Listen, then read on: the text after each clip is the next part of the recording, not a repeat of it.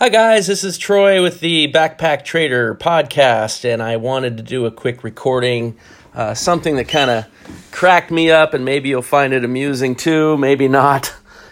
Maybe you might even think it's sad, depending on your own situation, but for me, it all started this morning when I looked in the mirror and I realized that my midriff has gotten a little larger than I'm comfortable with, and that probably has to do with a couple things. One, I love pizza. It's like my one weakness in life. And I can't seem to resist it. Over the years, it's always got the better of me. And, of course, that's not good when you're trading to eat like that, carbs and all that, high blood sugar and all the things that we're kind of plagued with here with the modern society that we live in. And this is not meant to be a weight loss or exercise type of podcast. This is all about trading. But let's face it, trading could cause you to be sitting a lot. And that's something that we have to kind of balance in our lives. And so one of the things I've done was I raised my desk. I raised my desk so that I at least have to stand. And I even got myself a treadmill that I could walk on, that I could set to a nice, slow, comfortable speed, and I can walk and I can trade. And when I do the live trade room, I'm actually walking on my treadmill, and no one even knows it unless I mention it to them. It's pretty cool. I set it to like 2.4 miles per hour. And by the end of the session, usually, 60, 90 minutes or so, I've burned several hundred calories, and I've walked several thousand steps, and I feel pretty good.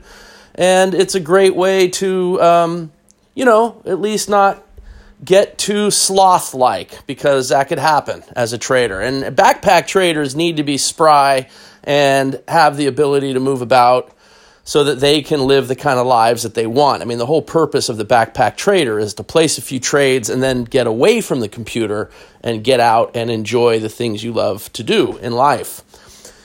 So I wanted to bring that up because I've decided that I'm going to drop 10 pounds, and announcing it to the world because then I could hold myself accountable. I am not going anywhere near pizza until I accomplish that goal.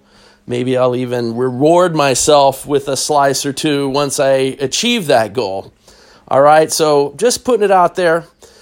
And in the meantime, speaking of pounds, I want to talk about a different kind of pound, the British pound, mostly because Forex is on my mind, and I'm getting ready to come out with a new Forex training and service that I'm really excited about. So you may start seeing some material on our Facebook page and our blog, thebackpacktrader.com, regarding some really cool Forex trading ideas that I think you guys are going to get excited about. All right, so anyway, thanks for joining me this morning. I hope that you think about your own trading environment and prevent yourself from getting too comfortable in the chair. Find ways to get up, move around, keep that energy flowing so that you can reap the benefits of your successful trading results. So that's the whole point. Talk to you next time. This is Troy with the Backpack Trader, and I look forward to the next podcast.